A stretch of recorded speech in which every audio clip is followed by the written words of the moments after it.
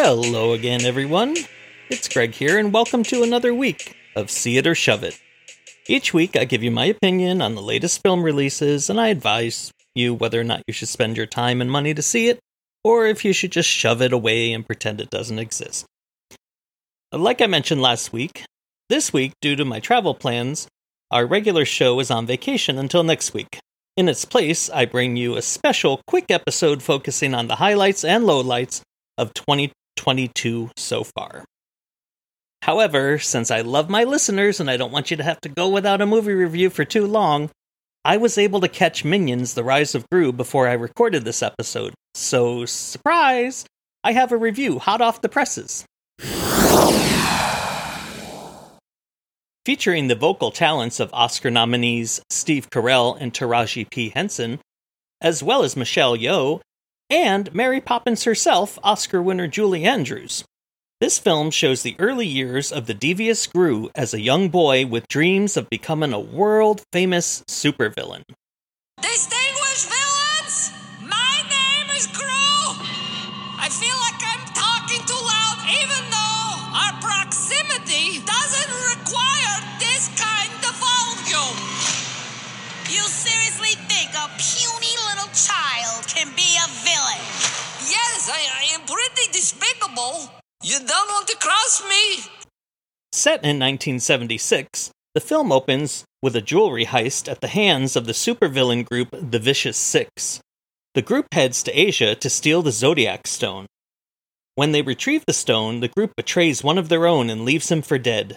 Flash forward a few weeks and young Gru, voiced by Carell, receives an invitation to interview as the newest member of The Vicious Six, now led by Bell Bottom, voiced by Henson. They are shocked to see that he is only a child and refuse to hire him. Gru ends up stealing the Zodiac Stone and things go haywire as the stone ends up missing and Gru gets kidnapped by former Vicious Six member Wild Knuckles, voiced by Oscar winner Alan Arkin. I give this movie a... See it! The film was quite enjoyable and moved right along. The script was very humorous for both kids and adults, and I think you'll have a good time watching this. Originally scheduled to be released this same weekend in 2020, but was delayed due to COVID's impact on movie theaters, this is worth the wait. It's a good time, and if you have children, they will enjoy this, based off of the response of the children in the theater during the showing I attended. They actually stood up and applauded at the end. It reminded me of that commercial that the person applauds in the theater and the guy says to her, "No one who made the film is here." But I didn't want to hurt the kids' feelings. Anyway, go see it. It's good. Now it's time for the best of the year so far, now that we're halfway through. I do want to say before I get started that so far this year, I'm finding movies to be just okay overall. Entertaining, but nothing to shout off the rooftops about. Outside of 3 movies, there hasn't been anything I've really fallen in love with. There has been plenty, though, that I've enjoyed and think are worth checking out. But usually by now each year, there are about 6 or 7 films that I've absolutely loved. By this time last year, half of my year-end top 10 had already been released, including In the Heights, Cruella, and Together Together. I still hold out hope for the rest of the year to finish strong, so we'll see. I just think that we're getting the effects of when movie making shut down during COVID, so the quality is not quite up there yet, but we'll see. With that said, here are the 10 movies I have enjoyed the most so far this year. Now, if you know me, not all may be critical hits, but for one reason or another, I really enjoyed them. So here they are. At number 10 is the animated hit The Bad Guys.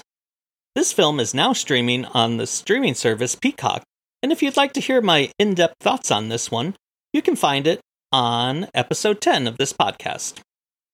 At number 9 is the film I was most surprised to have enjoyed, Ambulance, starring Jake Gyllenhaal and Yahya Abdul-Mateen II.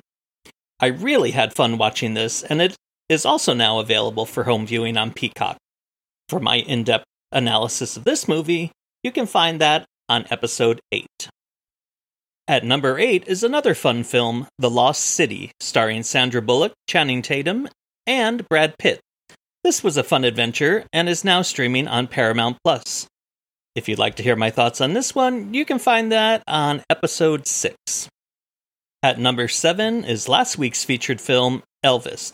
With brisk direction and a breakout performance by Austin Butler, this one is a winner. This is currently only in theaters, and if you want to hear my review on it, have your fingers do a U-turn and find it on episode 19. Sitting at number 6 is the brutal film The Northman. Dark and gorgeous, this isn't for everyone, but man is it well done. This film is now streaming on Peacock, and if you'd like to hear my thoughts on this one, you can find it on episode 10. Actor Ethan Hawke is seen in The Northman, as well as my number 5 film, The Black Phone, now in theaters. This was focused on last week's episode, number 19, if you wanted to listen to it again. At number 4 is a film new to See It or Shove It. It's the latest installment of the horror franchise Scream that was released in January, and it was a doozy. Here's a clip. Whatever his link is to our past, it's pulled us all back here.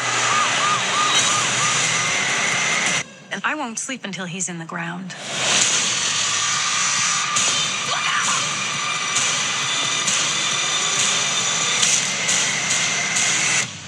Hello, Sydney.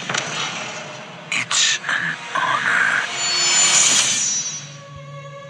Returning for this were original stars Neve Campbell, Courtney Cox, and David Arquette.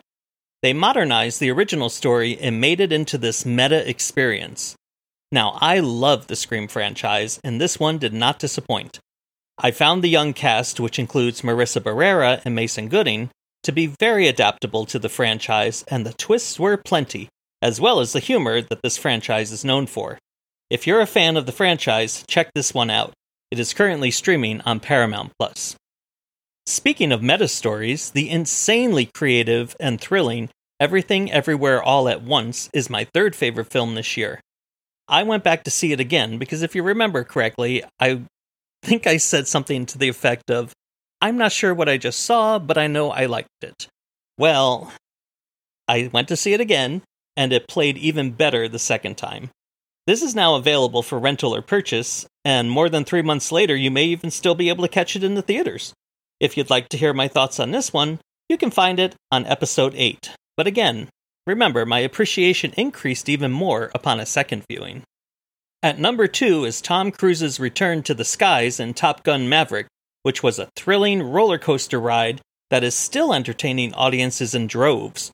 The film just passed $1 billion at the box office and became Cruise's highest-grossing film ever, and for good reason. It is fantastic.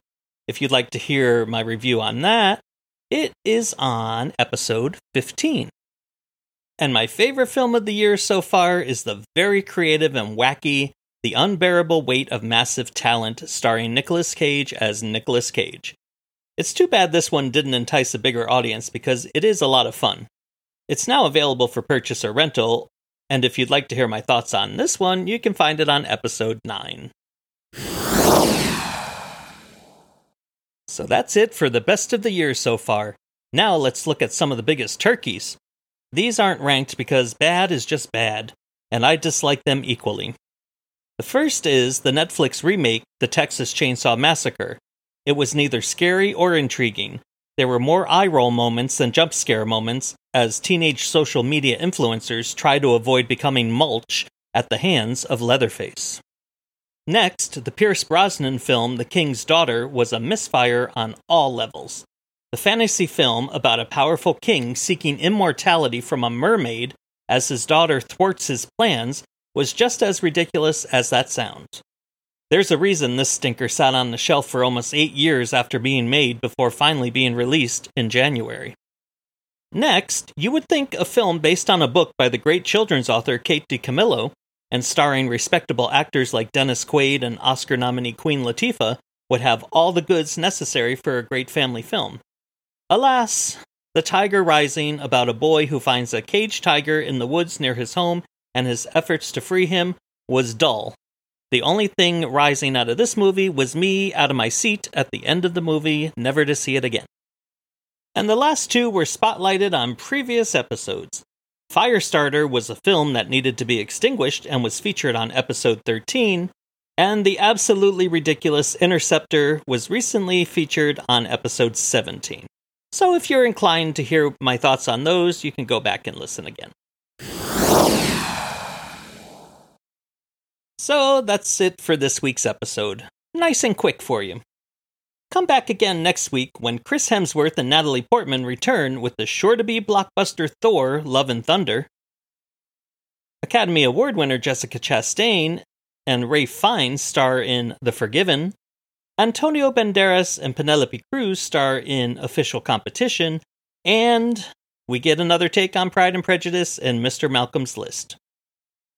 Follow me on Instagram at Brewster'sDad73 and rate me wherever you get your podcasts. And I'll see you next week. Happy 4th of July, everyone. This episode of Cedar Shove It was recorded in Troy, New York, and is produced by Gregory B. Production. Music by Mysterio Music. All rights reserved.